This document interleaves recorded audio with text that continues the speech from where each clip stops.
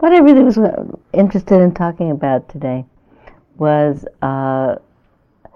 what I think about birth and rebirth, and with that karma, because it includes the ideas about karma. I wanted to talk about it because this is my birthday month, and a lot of people here have birthdays this month. Where are the people who have birthdays this month? 1, 2, 3, 4, 5, 6, 7, 8, 9, 10, 11. Good. We'll do a little celebration for all of us with birthdays at the end. I don't see any babies today. We've been naming babies for 3 weeks, so today we'll have birthdays. Who is the oldest of us? I think I am. Oh, Betty. Betty, how old are you? 72. 77. Oh, Betty just got beat out. Anybody more than 77? Who's the youngest of us this month?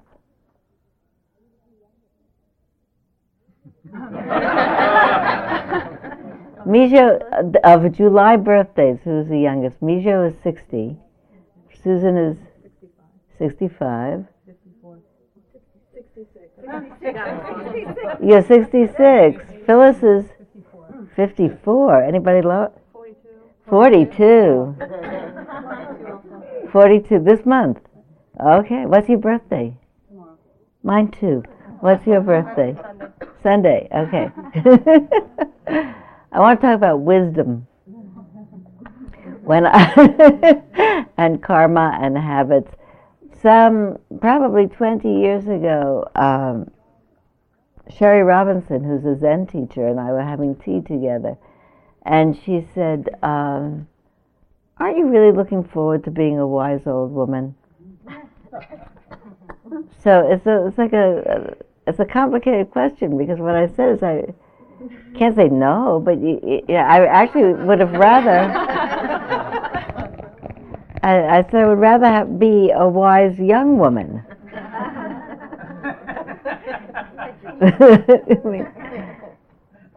And some people actually start wise young, and some people don't get wise ever. So I actually don't think it's a little older, a little wiser. I mean, all kinds of folk sayings about that. Sometimes I think life is certainly the most extraordinary teacher, so the more of it that you have under your belt. And this is a peculiar culture anyway to get older in. If you look at the birthday cards, it's hard to find one that doesn't fool around about being old or emphasize what parts of you don't work anymore. I told you when I was here the last couple of weeks ago that I was in the middle of reading. Oh, thanks so much, Shoshana. I was in the middle of reading a detective novel where the protagonist is a Navajo police detective in New Mexico, and her mother is a wise woman. And at one point, there's a scene in it that I love tremendously, where there are tribal meetings happening between the conventionalists and the modernists, fighting with each other about whether they should have a gambling casino, and their reasons for and not for, and how it might benefit and how it might not benefit. And it's interesting to read about. I like very much that the mother of the police detective and her friend get all dressed up in the best of their Navajo traditional finery. They're two old women, and they put on all of their jewelry, and they put on their most elaborate costumes, and they go to the meeting in the meeting hall. And the meeting is carrying on in a very heated way. There's a lot of contention. And these two old women, all dressed up, come in there and stand at the side. They don't do anything. They just stand there, these two old women. And everybody becomes uncomfortable. They say, you weren't invited to the meeting. They said, but we're here. No, we don't say anything. We just want to stand here. And they just stay there. And they don't really say very much, but they stay there. And their very presence as an embodiment of the value of thinking about what is wise here, stops everybody from the heated contention. And it's not that they tip the scales one way or another. You don't know how the scales are going to get tipped. It ends up not knowing how it's going to go one way or the other. But the very presence of something emblematic of wisdom, in this case these two old women all dressed up, causes everybody to think a little bit. I think that's why the image of the Dalai Lama is such a potent one these days. I've been thinking about how ubiquitous that image is. You can't take out a patent on the look of the Dalai Lama. So he's up on billboards or something, not advertising meditation or meditation retreats, but some product. And it's just that look, and people will not even know who they won't know who he is exactly or what he does, but they'll know about him that he represents somehow an embodiment of peace. I think people probably, it's going to be one of those icons that people will recognize as much as the Coca-Cola signature, which is the same in all countries. And I once read that the three most recognized icons were Coca-Cola, Mickey Mouse, and Elvis Presley. And maybe now His Holiness is up in there, but what people like about that is the idea of the possibility of a peaceful heart. When you think about it, there are perfumes getting sold by the name of samsara. Samsara is not something you'd like to have. Samsara means this world of birth and rebirth into continued suffering. But it sounds exotic, samsara. And people know that it comes from an exotic tradition that has to do with peace of mind. They're buying samsara. It's like to buy a perfume called suffering. But the need to do that is so enormous. It is funny a little bit. You get all those catalogs in the mail of if you buy this mala or light this incense, you'll feel better. But we want so much to feel better. Well, nobody, with all the modern technology, we haven't actually, even with the pharmacopoeia that's available now for people with really hormone imbalances that have extra suffering in their lives because of their hormone imbalance. You can fix the hormone imbalance, and we still have suffering in our lives. We suffer because I think we have the habit of ignorance. That's what the Buddha would have said. We have the habit of not seeing things clearly, of not understanding truly the nature of things.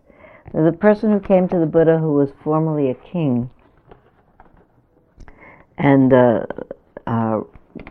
takes robes with the Buddha, and then when the Buddha questions him about his practice, he says, "Formerly, Lord, when I had royal status, there was a well-posted guard both inside and outside the palace, and also both inside and outside the city, and also both inside and outside the district. Even though I was so guarded and protected, I was often fearful, anxious, suspicious, and worried. But now, Lord, when I am gone to the forest or to the root of a tree or to a room that is void, I am not fearful or anxious or suspicious or worried. I live at ease and quiet, dependent on others' gifts, with a mind like a wild deer." Oh!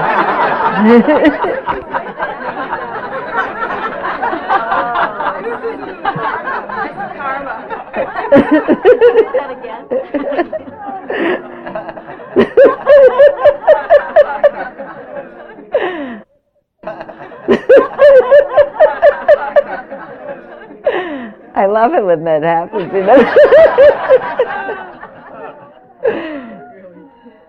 know. 50 years from now, when people are talking about the early teachers here, they'll say there was a miracle.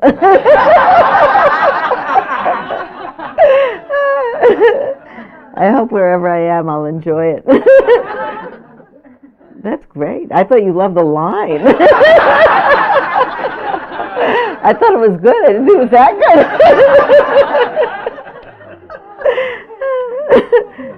This is the good I see in doing this. Knowing the meaning of this, the Buddha then uttered this exclamation: whoever has no longer conflict lurking in him will have surmounted all the kinds of being, for he is fearless, blissful, free of sorrow. No deity can vie with him in glory. Thinking about it, would you like to have a mind like a wild deer?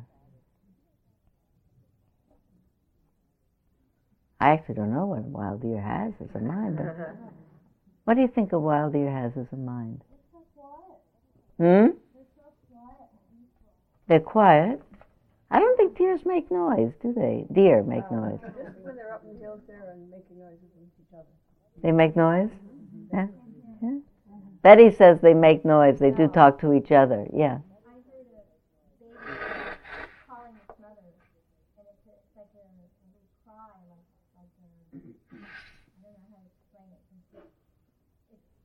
It's amazing, isolated, and it couldn't find its mother. So it made a sound. Yeah. Mother come and find him? Her? Yeah. What do you suppose the Buddha meant here? I suppose he meant when, or this particular king said, I live at ease, in quiet, dependent on others' gifts, with a mind like a wild deer. Tell the person next to you what you think it means. Tell the person, ready, set, go. 1 minute, tell the person next to you what you think it means.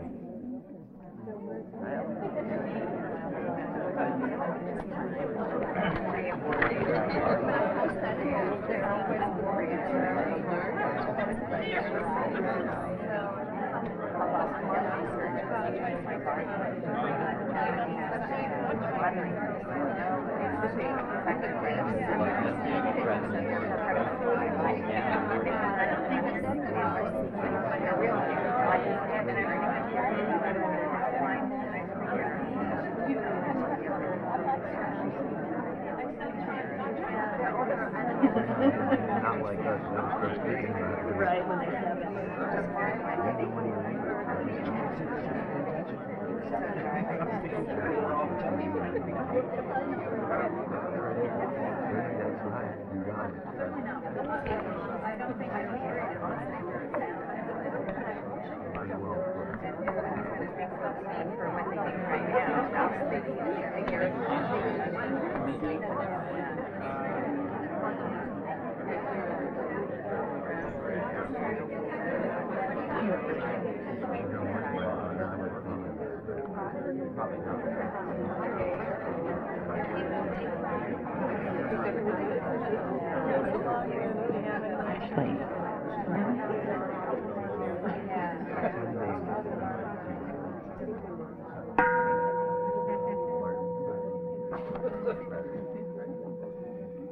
Okay, everybody knew, because, I mean, so now, when I say, what do you think that means, everybody ought to have their hand up. Everybody clearly knew. Go, Shoshana. Well, this probably says more about me, but when I hear that, I think about the deer who don't live at Spirit Rock.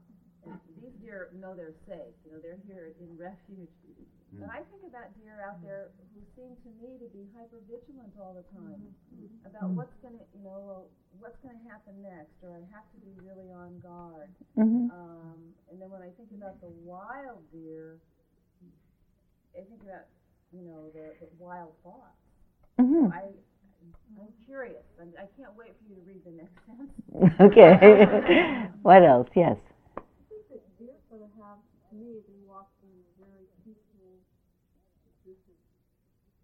Live in that kind of. Okay, so what's your name? Gloria? So Gloria is saying that it appears to her that deer have such wonderful sense perception apparatus that actually they're not maybe alarmed all the time, because they realize that they can pick up when they need to be alarmed and move at that time. And so they seem to be grazing peacefully. Yeah. The word that came to me was Alert, alert, alert. Ashley. I don't think they do. I think they're very aware and alert, but I don't think they're Uh-huh. and living whatever the moment is Uh-huh. We'll come back to the not planning and remembering, which is, I think, a particularly human thing because of the elaborate structure of our brains. Yeah, yeah. I think they take only what they need at the moment and don't hold on to. You know, they graze where they're going to graze in their territory, and that's all. Maybe they take only what they need in the moment. They don't take extra. Maybe that actually goes with the not planning, because if you're not thinking, uh-oh, what about tomorrow? Then when when you're on a one of the experiences of being on a monastic retreat in a monastic form is we all the people on those kinds of retreats take on the monastic regimen of eating, which is you eat early in the morning at 6:30, and then you take your last meal of the day before noon, and you don't eat until the next day. And it's just a practice. It's a practice that the Buddha prescribed 2,500 years ago, probably because the monks had a begging bowl and they had to go out, and it was a big deal to go out once a day with a begging bowl. So you go out, you make the rounds for that day, you come back, you eat what you need, and you give away the rest, and you don't eat. It's an ascetic practice until the next morning. You can't save it. You have to give it away. You can't grow it. You have to go out and meet the community every day. And my experience of it is it's really not a problem. You just do it. And you really don't have to fill yourself up at lunchtime in a super way and make yourself uncomfortable. You just have a very long time in between lunch and the next meal. But, often we eat an early supper and don't eat till the next morning. It's not a big privation. But the number of thoughts that the mind makes about, I'm not going to eat after this. I hope they have something really good, so I want to eat a lot of it so that I won't possibly later on be uncomfortable. So the mind actually makes things to worry about in advance of their happening. Who else had something that has to do with the planning? There a lot of people said, yeah, Susan. I think a sort of freedom of mind, like a wild deer, and also a sort of faith that you're on the right path. I mean, you're getting to where you want to go. So the faith about getting to where you want to go. This is wild deer. That's the first time when I found that was the first time I'd actually heard that simile of a wild deer. So I'm actually interested. What else do you think about it? Yeah. Exquisite attunement to the moment out of a need for survival. Just occurs to me at this moment that I'm thinking about why deer and why not moose or and I'm thinking deer are very graceful. They're very graceful. They're very light. They have little feet. They don't make a lot of marks. Yeah. In the American Indian tradition of the animal card. Yeah. So what do you think it means when the Buddha said, just after that remark, when he said about I'm completely unfrightened. I don't need guards in front and in back. I don't need guards at all the doors. I thought that was such an important line. Now I've lost it. So we did the part about what does a deer look like. But what do you think that means about I had guards at all the doors, inside and outside, but now I don't need them anymore. I can live out. I live at ease, in quiet, dependent on others' gifts. I don't have guards inside and outside. Yeah, Shelley. When you're a person of prestige and wealth, there's always a possibility that people are going to want what you have. And when you give that all away and you don't have those material possessions, I think that removes a whole layer of concern about people wanting what you have or taking from you. And what he has now is something that somebody can't take from him. What, Susan? And the peace is really, and security is really internal. Yeah. And that's, but that's what's so scary about what's happening in this world, in this country today, is that they're really trying to scare people into this sort of, to insecurity where we could all be really peaceful and not have to worry about it. So Susan's making a very important point about when your heart is peaceful, you're not frightened. And there are certainly things that could happen in the world. Things are happening in the world, and Susan is suggesting by design, but that arouse fear. And there's a certain way in which I think it's a good thing that under certain circumstances fear arises. That this is an animal body, and it perceives when it's endangered, and it's wired to be on the lookout for self-preservation, so that if a car comes careening around the corner and I'm just about to step out in the street, or I'm in the middle of the street, I'm not hoping to stand there thinking, car, coming nearer and nearer. I am hopeful that my nervous system will propel me out of the street before I have a chance to think about it. I think I mentioned in a talk up on the Hill last week that you tell me if this is true about you. If you are driving your car and you're obligated to put your foot on the brake very fast all of a sudden, don't you stick this hand out? Yes. Even if there's no one in the car? Yeah, that it goes up like that. It just happens. No one in the car or in the car with seatbelts, your arm goes out. That you do that without thinking, that happens faster than your rational mind has a chance to think about it. Actually, people have now figured out how much faster that happens. Do you know about how many people have read Dan Goleman's new book and Emotional Intelligence before it? No? Not so many? A little bit.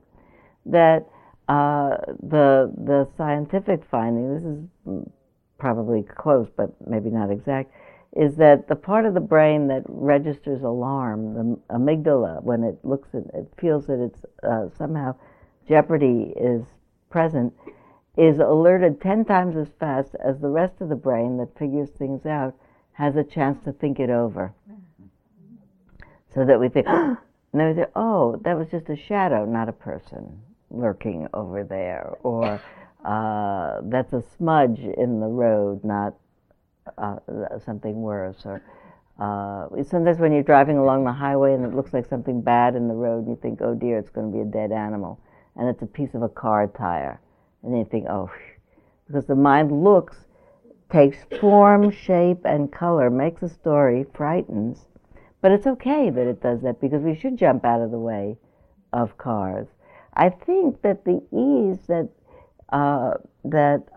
fearlessness that this particular monk is talking about is not only that he has nothing for anyone to take away, maybe that as well, but maybe the fear of knowing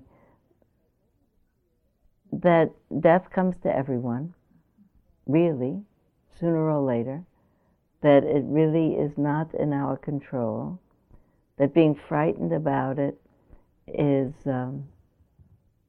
not a protection.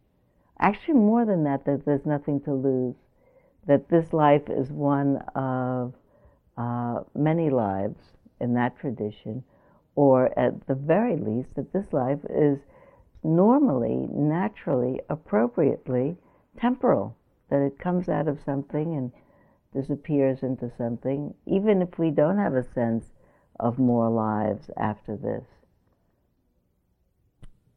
Not all Buddhists particularly believe that lifetimes are connected, that this lifetime led to that lifetime. What I think the Buddha taught, although he certainly talked about his own former lifetimes, I don't think that was doctrinal particularly. I think that's anecdotal in the stories that he told. I think what he clearly did teach is that there's no one there. that goes from one life to the next. The insight of anatta, of selflessness,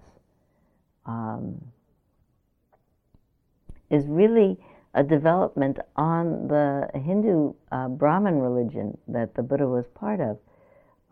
It really means no Atman, anatta.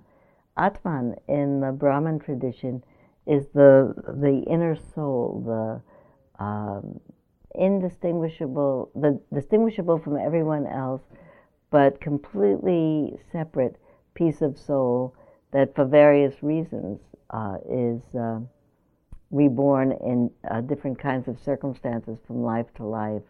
And so to cleanse the soul of all of its defilements so that its next rebirth will be better or not at all. It's really a pre-Buddhist idea. And the Buddha's clear understanding is that there is nothing that stays the same and accumulates karma or doesn't accumulate, that the flow of karma through a life, the flow of actions, causes and effects, makes a difference through the life. I understand karma best in terms of day-to-day karma, in terms of the obvious causes and effects. If I take good care of my health and I go to the gym and I work out and I have adequate rest, my health stays good. When I'm not careful about it, I don't feel as vital and as healthy. And it's not retribution for sloppy habits in the sense of an eye for an eye or just for that. It's really the natural causal conditions that lead to something else. Think to myself, if I'm pretty congenial when I'm old, I'll have a lot of friends. And that I wonder actually sometimes, just as I say that to you, my aunt died 2 years ago in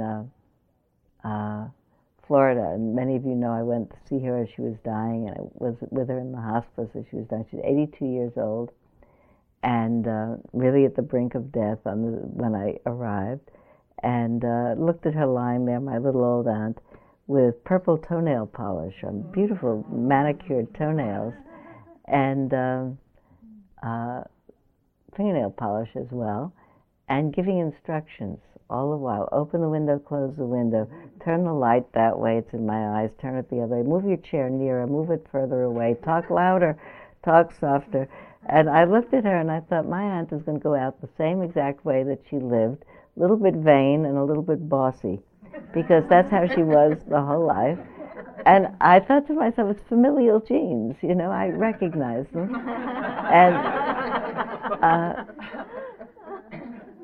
And I realized that everybody loved her, not because of it or in spite of it. They just loved her because of the whole package. So I remembered that at this point, because I said, maybe if I'm congenial to people, they'll be friends with me. Maybe uncongenial people have friends in the end too, just because they hung out with them.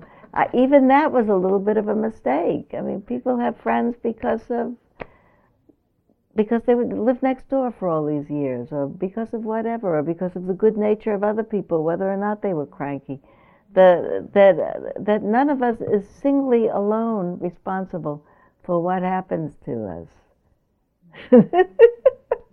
My little old aunt was not that old congenial. She was a little cranky, but everybody loved her, just for what the package was. Or the people who were able to love cranky old people, who were bossy, loved her. That's their karma, too. That the karmic package seems to me to be what flows from moment to moment. Jack makes a really wonderful point in his book about not being able to change your personality too much. Actually, we know much more about personality now than we did 10 years ago when Jack wrote this book. And he really is talking about, let me see if I can find the exact, I underlined it for us, because he said it very well. Karma. And I lost it too. No, it's 19.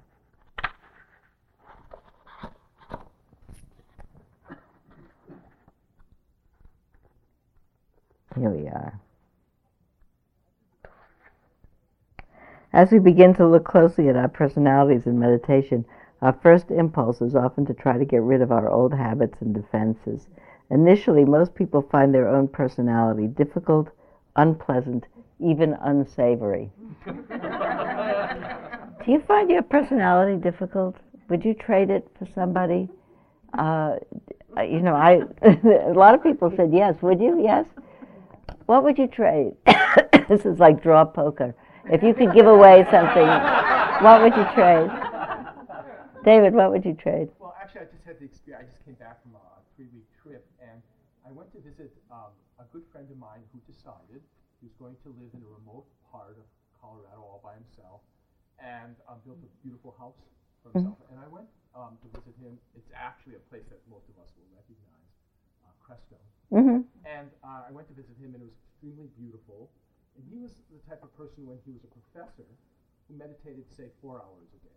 And now that he's retired, he meditates maybe 14 hours a day. And the 2 days I was there, he put aside, so he didn't do the 14 hours. But I was so taken with the beauty of the house that he drew up and everything. I actually said to him, why, said Mr. Steiner, I said, maybe we could talk on the telephone once a month. We could make a loose date to do that. And he pulled back in horror.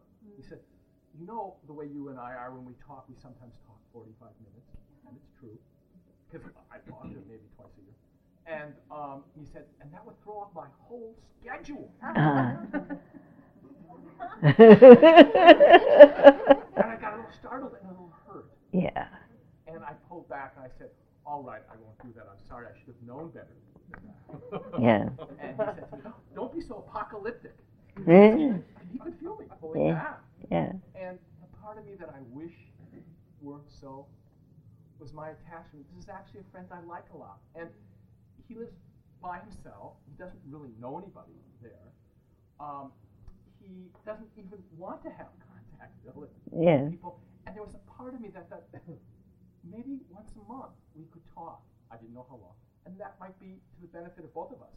And his horror about it triggered my feelings of rejection. I wish I were not so attached. I wish I could have thought, this is Jim just being Jim. And this is David just being David. I reaching out, his pulling back, my reacting.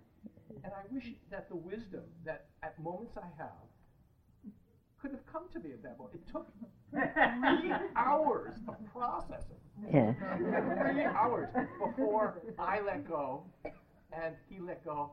And we both understood that, of course, it was all about just enjoying being together. Listen, David, 3 hours? I mean, so there's a chorus of voices here that says just 3 hours? People don't talk to their brother for 15 years because they can't figure it out that, this is Jim being Jim, this is David being David, this is everybody being everybody. And even when you said, this is me and my attachments, for me to be able to say about myself, this is just me being me, that's all. More I can't be, different I can't be. If I could be, I would be. What? Yeah. I'm new here, but I've got to tell you a wonderful story. This is my cousin who brought me today. And I am very emotional, I'm loud, I'm from New York. I have a husband who is very passive. More passive than most people, very calm, and I worked for a woman who had a Mexican housekeeper who everything was mañana. And I wanted to be like my husband or like her.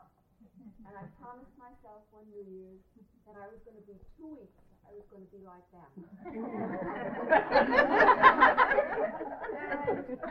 And I came into the office for 2 weeks, and I was like them. And my boss and this Mexican woman who could hardly speak a word of English came into my office and stood like this and said, "You're fired."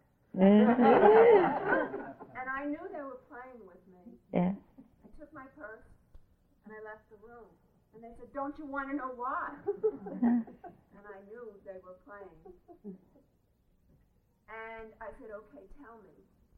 If you don't come back, you're gone. You know that it was the hardest 2 weeks of my life, and I did not like it. Yeah. I love being the way I am. I love getting excited when I open a package. And I want my husband to be that way, but I realized then that he had to be like he is, and I just had to come back. What's your name? Pardon me? What's your name? Anita. See, so I don't have to even tell you what the Buddha said, because Anita and David just gave you the perfect examples of being able to see that personality is personality, and it's just somehow what comes with the package. It is not. It's not the whole of a person. We're not that. The personality is what manifests in certain situations under certain situations. Certainly, this doesn't look like this package or your package. None of our packages look like they did 10 years ago or 20 years ago or 30 years ago. In Barrie at the Insight Meditation Society, there's a big frame picture of a lot of babies. And they're clearly old pictures because they're all black and white. And you know that one of them is Joseph Goldstein, one of them is Sharon Salzberg, and one of them is Jack Kornfield. And you look at all these little babies, and actually if you look at them closely enough, you know which one is who, because this one has ears that are distinctive, and this one has something else, and that one has something else. So you can figure out who is who from the shape of all their parts, but they don't look like them now. And nothing about them is now, except a certain kind of a force of a genetic plan. Jack has this wonderful oak tree simile here. He says, strictly speaking, there's no such thing as a definitive oak tree. When you think about it, there's only an oak tree pattern through which certain elements follow the cyclical law of karma, a particular arrangement of water, minerals, and energy of sunlight that changes it from acorn to sapling to large tree over and over and over again. You think about it, here's the acorn, and it's got oak tree in its genes. It has completely oak tree genes. It has the same genes when it's an acorn that it does, the same genetic pattern as when it's a whole big oak tree, making more acorns that fall off, which make more oak trees, which fall off, which make more oak trees. And they grow or they don't grow depending on where they fell on the ground, depending on whether the ground was fertile or the ground was dry enough or loose enough for them to take root, whether it rained at the right time or didn't rain at the right time, whether they're struck by lightning, whether they have oak tree blight. But by and large, they're doing their oak tree thing all the time. There are other forces that impinge on it, but it's doing its oak tree thing. My own story of coming to Jack in the middle of a early retreat that I was sitting on, I'd been sitting long enough to be able to watch the patterns of mind. Do you know when we started to sit and I said just really try to rest in your body, but certainly thoughts will go through and sometimes stories. One of the fourth foundation of mindfulness is body and whether or not the body and breath. The second one is whether the experience is pleasant, unpleasant, or neutral.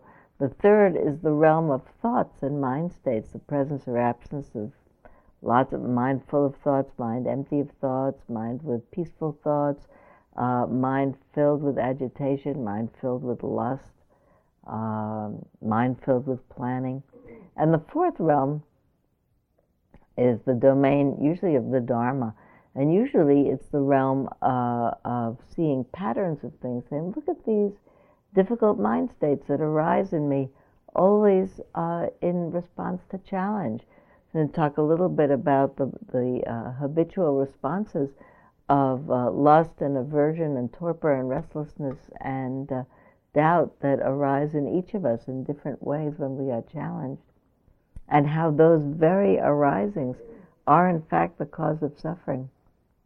I want to read you a little piece from a sutta where the Buddha describes so beautifully about how to keep yourself from getting caught in those five afflictions of mind, lust and aversion and torpor and fear and fretting and doubt.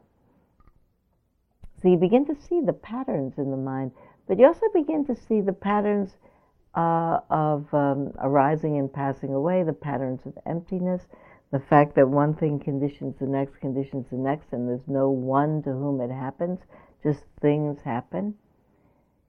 And you get to see how much suffering is contingent on struggle, that when the mind clenches up around what is unpleasant and it can't bear, and we're unable to be able to reconcile ourselves either to this is what can be done to alleviate the suffering, or nothing can be done, I surrender, that suffering accrues. But so there's the insight about suffering and its causes and its end of suffering. But one of the patterns of mind, which is not the pattern of everybody's mind, but nevertheless a pattern that you get to see, is the pattern of your own personality. So I get to be able to see on this early retreat certain things about myself. You think about stories, certain stories go through your mind, and the stories are always about you in the past and the future, in the past and the future. And I realized from the stories, of which I am always the narrator, and you as well, how much of a show-off I am. So you already saw that in a couple of times this morning, but how much I like to, in fact, tell stories and have them come out exactly right and be dramatized. I actually realized I can tell you two stories about this, the one I'm telling you and another one. So they both matter, though. I went to Jack at one point, and I said, and my stories are always a little bit, not only that I'm the center of attraction, but a little bit heroic in some way. So I went, and I said, I'm totally embarrassed with my personality. I see it coming or going, I just see it, that my thoughts arise, costumed in my personality, and it's embarrassing. I'm such a complete show-off, and so I said, I'm so appalled at seeing my personality that I'm going to be transformed by it, and I'm never going to have it again. And when I get home from this retreat, you'll see I could be a completely different person. Diffident, always listening to other people, not keeping the whole conversation with me in the middle of it, humble. It's much more dignified. It's the kind of person I'd like to be. You watch, when I get home, I'm going to be just like that. And he said, and he was really quite wonderfully sweet. He said, I don't think so. He said, I think we get issued one personality and one body for the trip. And it was such a sweet way to say it. We do. It makes me as not culpable for that as I am not culpable for the fact that I am short. I mean, that came, and this came, and that came. It got issued for the trip. And when you think to yourself, it got issued from the trip, and then says, here, make the trip. This is the equipment that you have. We all have the same trip, more or less, to do. And everybody gets a different amount of equipment with it. Some people get equipment where they can memorize easily. So I can memorize very easily. So all the better for the show-off, but other people get equipment that they have a musical ear, and I have none at all. And then they can sing and perform and chant. How many people here have a wonderful voice, sing in tune? There you go. And how many people? And eager to admit it. How many people here have something else wonderful that they're very happy that they have? What have you got? I'm a very talented artist. There you go. You're a very talented artist. Wonderful. Who? Right in front of me. What have you got? I like to write poetry. Write poetry? Good. I'm a 9 and I'm great at greasing wheels. With humor and watching out for people. And 9 on the Enneagram, and proud to be it. Any other 9s on the Enneagram? There you go, in the back. What else? I like to compose music and create elaborate visuals. There you go. And you're good at it, I take.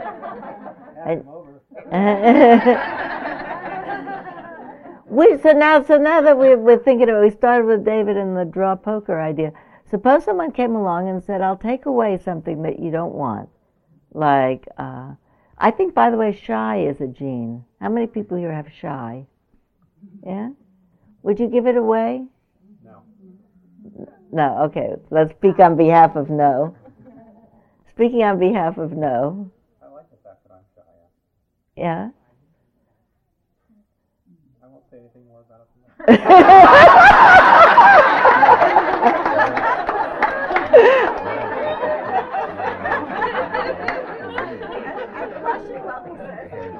He is too. Are you shy? Yeah, no. What would you give away? Anything? Yeah. So it's the compulsivity to be what you are. You know, like I'm always making jokes. You know, the first words my kid said to me is, "Dad, you're joking." You know, because I use it as the grease.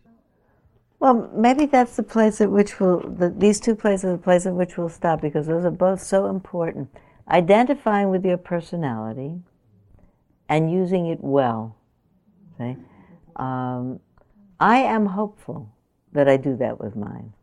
You know, that I'm counting on the fact that I can tell you about that show-off business, because I think I use it reasonably well. I'm hopeful, not for personal need, but because it's a good teaching tool. You know, that I have a teaching gene. My father before me had it. I know how to tell a story well. And I get a tremendous pleasure out of being able to teach somebody something. Some people have teaching genes. Some people have research genes. Some people have philosophizing genes. I have spread the word. I think I was a town crier in a former life or something. But so let's leave that. Also, what you said, remind me of your name. Terry. Terry's point about who here thinks about themselves, my feelings are easily hurt, I'm easily wounded. A lot of people. I remember a hurt for a long time. How about that? Yeah. Forever, yeah. But Terry's point, my family too. yeah. Terry's point is, would you give it away? I would give away the forever. I would give away the remembering part. But I don't know if I'd give away the feeling part, because I actually do think that it makes me more careful. Does it make you careful? And I actually want to be careful. The end of this particular reading that I wanted to do for you was the first teaching of the Buddha. So I think that what that king was saying to him is, I'm free. I am free of all of the attachment to ego that gives rise to fear. I have an ego, I have personality. By the way, I don't want to lose my ego, because I want to use it. I mean, the ego is not, sometimes you hear about in spiritual practices that you have to defeat the ego or overwhelm it. My ego is what causes me to remember my phone number and, the birthdays of my friends and whether or not to cross the street with which light and how to drive on a freeway. And so I need that ego. I even need the ego with all of its personality components to be able to negotiate in the world. But I need to know that it's an heuristic construct. It's just here temporarily. It's being formed in every moment. It's being shaped in every moment. When Jack said you get one for the trip, you do get one for the trip, but it's not exactly the same. It has its same basic tendencies. If I go to my college reunion 45 years after I graduated, which I did a couple of years ago, I get recognized by people, and I recognize other people, in spite of the fact that we're all old women at this point. But you see the face in that. So everybody changes, but the basic traits are there.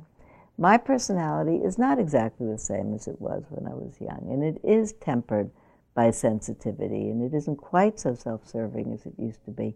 But it has the same general markings on it. To the degree that I wasn't using it in a wise way before, I hope I'm doing that better now. That's the piece I think gets changed, that basically we make wise adjustments, and it's not so hard to make those adjustments when you see that that certain trait is painful. Now, able to use the trait in a way that's not painful. Even to be able to say, you know, I like being shy. It serves me. I can give short answers, you know, and feel all right about myself about it. I think that actually, when the Buddha said there is no one in the world more worthy of your well-wishing than yourself, that's, I think, such a crucial thing. I don't think it means that everybody in the world. I actually think everybody is the same meritorious. How about that? How about that? Everybody is the same meritorious, because I think it's a shared merit. I think it's a shared merit and a shared karma. I don't think anybody. This is actually my. Maybe someone will object, but I don't think anybody gets up in the morning and says, "Today I'm going to be totally terrible." You know, even ruthless, terrible people who do awful things see the world out of another lens. They're operating from another program. I really believe that. Or they're operating from a program that is causing tremendous turmoil in them. I think that what we all mostly want is peace of our own heart, which means to be able to say about ourselves, I'm not embarrassed. This is me. I am blameless, the Buddha said, was the best feeling, the bliss of blamelessness, which is, I think, saying I'm doing the best I can. How many people here would say about themselves, I'm doing the best I can? I think everybody is, because we all try. Everybody wants not to suffer. We are all doing the best we can. There was a psychologist named John Enright, I think he's still living, who once... Is he ill? Yeah. I can think about him for a minute. I only met him once. I took a class with him 40 years ago, and he said, you have never made a wrong decision in your life. And I felt so good about that. He always said, because I could think of a lot of things I did that I wish I didn't do. And he said, you always made the best decision you could possibly make, given the information you had. That was such a relief. Everybody really wants to be happy. So we'll talk a little bit just more. I didn't end up where I thought I was going to end up with the karma, but talk a little bit more about everybody being just the way they are. And one of my principal senses of karma. I spent the last 2 days with a friend of mine. He was visiting. We were all having this kind of a summer, David. People pass through, and they stay with you for 2 days, and you have 2 days of intense talking, and then they leave, and you don't see them for a long time. Friend came, spent 2 days with me, and we talked the whole time. And I've known this person as a working colleague in work that I've done over the last 10 years, but we really didn't know a lot of our personal stories and growing up stories, and we have similar European backgrounds, but his people came from one way, mine from another way. And we spent 2 days together, and we found that the conversation was telling stories about, well, my brother's wife's father visited and then tell his story. So he told a lot of family stories, and we realized as we listened, and this is true of your stories too, everybody's stories, is that when you tell anybody's story, it's full, that every single thing in it is a coincidence. That when you think, oh, what a coincidence, I just happened to meet him. If you hadn't met him, it would be a coincidence that you meet somebody else. People met the people that they married and then had 17 grandchildren with because they took this boat from Danzig instead of that boat from Holland, or because they left one day earlier or one day later, or they got on this plane or the other plane, or they stepped out carefully and didn't break their ankle, or they stepped out uncarefully and broke their ankle. But the whole life changes on every step. And we told enough family stories that you suddenly realize that everything hangs on every single thing, that if that person hadn't met that person, my life depends. I like to tell people when I talk about karma that Marco Polo is part of my karma. Well, Marco Polo founded trade routes to the Orient from Europe, from Italy. And the fact that I am here, the fact that I'm born in the United States, depends on the fact that my ancestors came to the United States. My grandmother came from one place in Austria. My grandfather came from another place in Austria. My grandmother had brothers living here already who happened to meet a man, and they had an unmarried sister, so they introduced them, so they liked each other. So my mother was born. In the meantime, just so happens that my other grandparents had to meet each other. They had to like each other sufficiently. But if you think about the fact that not only did they have to meet, but their parents had to meet, and their parents had to meet, and their parents had to meet, and all of my 32 great-great-grandparents have to have met each other at the time that they did, to have produced the progeny that they did, to have produced my parents and the final fallout of that. But it also depends on the fact that Marco Polo opened trade routes to the Orient, which changed the immigration pattern to the United States because it changed the economic climate of Europe, and people needed to emigrate because the social structure changed. So the fact that I am here is dependent on all of that. And it came to me that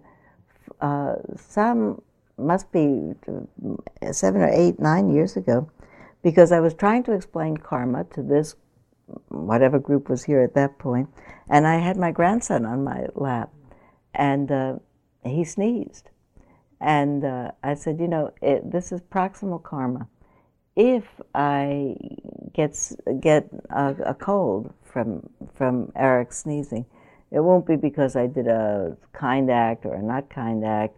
It will be the proximal karma of having been sitting in the line of fire when he sneezed right here. But even more, it has to do with the fact that Eric is here. And Eric is here because he's my grandchild, and he's my grandchild because then I went through all this all the way up to Marco Polo. So when you think about it, the fact that I might get the flu pursuant to this has also to do with Marco Polo, that everything has to do with everything, if you think about it. If there's no one there, and everything is proximal and distal karma, then it makes everyone not culpable, but everyone responsible. Everyone is responsible. Every one of those players, actually in the whole world, not only Marco Polo, but every other player that had anything to do with the history of the world. That means from the moment of creation, everything has affected everything.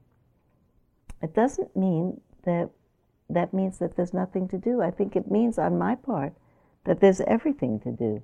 That in the end, because you realize it is so way multi-determined, the causes of any particular situation. In every situation, whether it comes out one of suffering or not suffering, it's really determined from the beginning of time, and every single action, including what's come up to this one now, it makes me feel all the more that in this moment, my action has to come out as impeccable as it can be, so that my contribution to the karma of the next moment is a salubrious one, that mine tends in the direction of not suffering.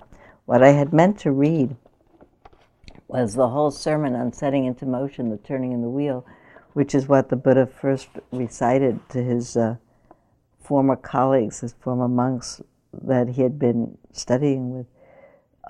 And we're almost out of time, and we have something else to do. So I'll read you my summary that I wrote in this book 20 years ago when I figured out what this meant. It says, incarnate life is by its very nature often painful, and even when it isn't, its essential nature is impermanence. We suffer not because of how things are, but because we struggle with how things are. We want them otherwise. Not because of how things are, but because we struggle with how things are. We want them otherwise. We can stop struggling. Liberation is possible.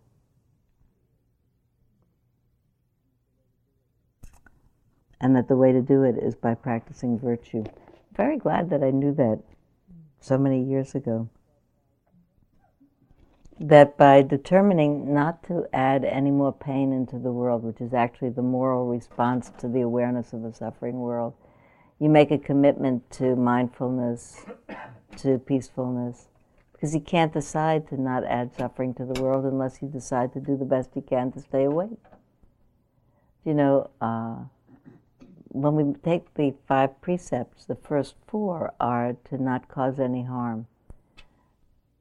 Not by killing, not by taking what isn't given, not by exploiting or abusing with your speech, not by exploiting or abusing with your sexuality, and by renouncing whatever it is that confuses the mind and leads to heedlessness. I actually think we could take only the last precept. I renounce whatever confuses the mind and leads to heedlessness. I think if we could see clearly, we would see the suffering. If we saw the suffering, we would respond with compassion. If we saw that actually everything is habits squeezed through this walk of time, habits, genetics, tendencies, and that everybody is doing the best they can, we would come to the end of contention. We would be kind. Wouldn't mean that we would let anybody do anything. It mean we would be firm, we would be strong. What were your 2 words, by the way, that you used to reflect on? Or I'll tell you mine. Mine were protected and strong. They're all fine. They all mean the same thing. And I didn't pick them out. They just came to me. But I think for myself, protected this morning was meaning knowing what's true. So protected from a perturbed heart, and strong in terms of resolute until the end to do something. I would like for the 10 people who have birthdays to come up here. And usually we have little babies and we give them names. We have old babies. Now we need the old babies. Not necessarily in order of oldness, but come up. These are, please sign up to be an ongoing supporter of Spirit Rock envelope. People keep taking them, but they didn't keep sending them in. So you have to not only take them, you have to do something with them. I sent mine in and put Wednesday in. Yeah, okay, then they don't know about it. They said 4 people. Did more people than 4? I'm going to pass these out. We can pass. Oh, all those people are going to come here because we have to say our names. I think we're going to do this as a new ritual, by the way. Everybody sits down over here. Everybody who wants to sit on my lap? I usually get a baby sitting on my lap. I should get the baby on my lap. Mijo, you hold this one on your lap. I want you to hold this one on your lap. Okay, you hold that on your lap. You can hold that on your lap. Okay. All right. Now here we go. You want to sit up here? Can I sit up here? You can sit on the edge of that, sure. Probably heresy, you'd see a big lightning come out of the sky. I would like you to say, my name is, and I am 42 years old. Okay. My name is Melissa, and I'm 42 years old. Okay. My name is Don. I'm 70 years old. Okay. My name is Liz, and I'm 52 today. Hey. Betty. I'm Betty, and I'm 72, and so is my twin sister. My name is Amy, and I'm 63. My name is Iris, and I'm 41 until Sunday. My name is Jan, and I'm 64. My name is Susan, and I'm 66 today. My name is Mijo, and I'll be 60 on Monday.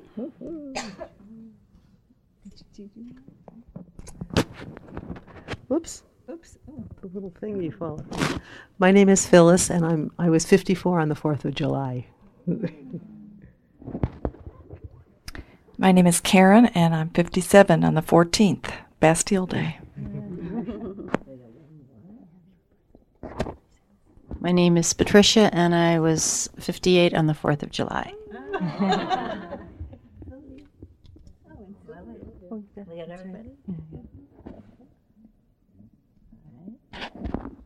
My name is Sylvia, and I'll be 67 tomorrow. So, who has my same birthday tomorrow? There you go. So, you know how we always do the baby blessings, and we think up a good thought, and we make blessings. So I invite you to say a group blessing to all of us. I wish you... Go. Good health. Wisdom. Be loved and treasured. Wonder and joy. Protected and safe. Contented and pleased. I wish you freedom. Special life of ease. Good sitting. It feels good to get blessed, doesn't it? Equanimity. Health. Wisdom. Okay. No hot flashes.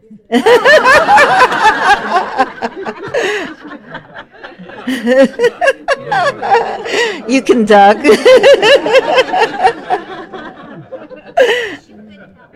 Good health.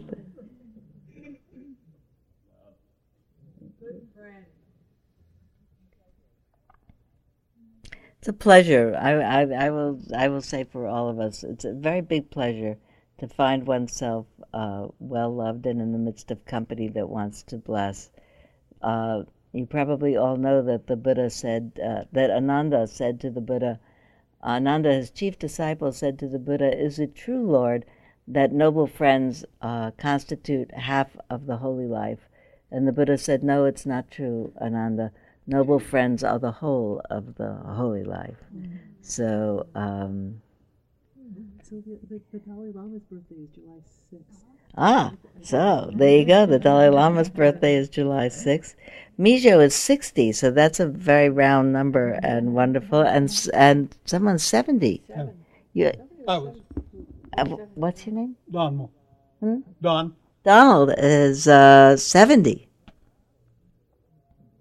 Big round numbers. So what do we...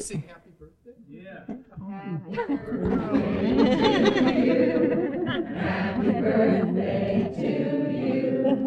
Happy birthday, dear Sylvia. Happy birthday to you. Right.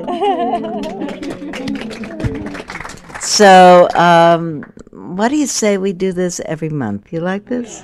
This is a nice thing. It's a nice thing. It's wonderful to get blessed. So you have to come every month to be a blessee or a blesser, because you need a critical mass to do a good blessing. So I would like for everyone here to pick a flower and take it home. Mijo, someone brought you that vase, so you get to take the vase home with you with what flowers are left. But everyone can pick a flower. Everybody be very well. Let's take 1 minute to wish well to the whole world.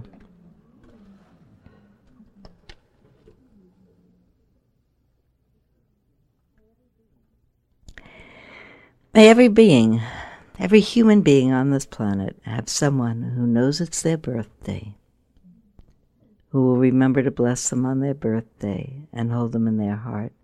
May everyone on this planet know that someone somewhere is holding them in their heart from their birthday until their last day.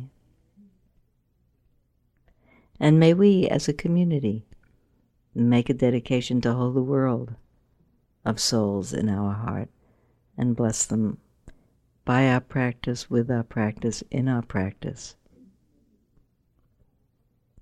May we carry the knowledge that every human being in this world shares with us the desire to experience a peaceful heart, a happy heart, and a sense of protection and fearlessness and strength. Let's, by our wishing, hope that we experience it ourselves. And let's dedicate the merit of our practice to the well-being of all beings everywhere. May all beings be peaceful and happy and come to the end of suffering.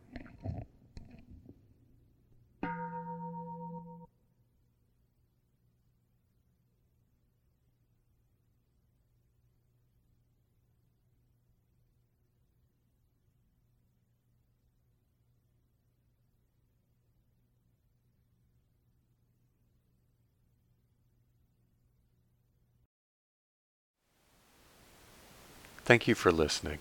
To learn how you can support the teachers and Dharma Seed, please visit dharmaseed.org/donate.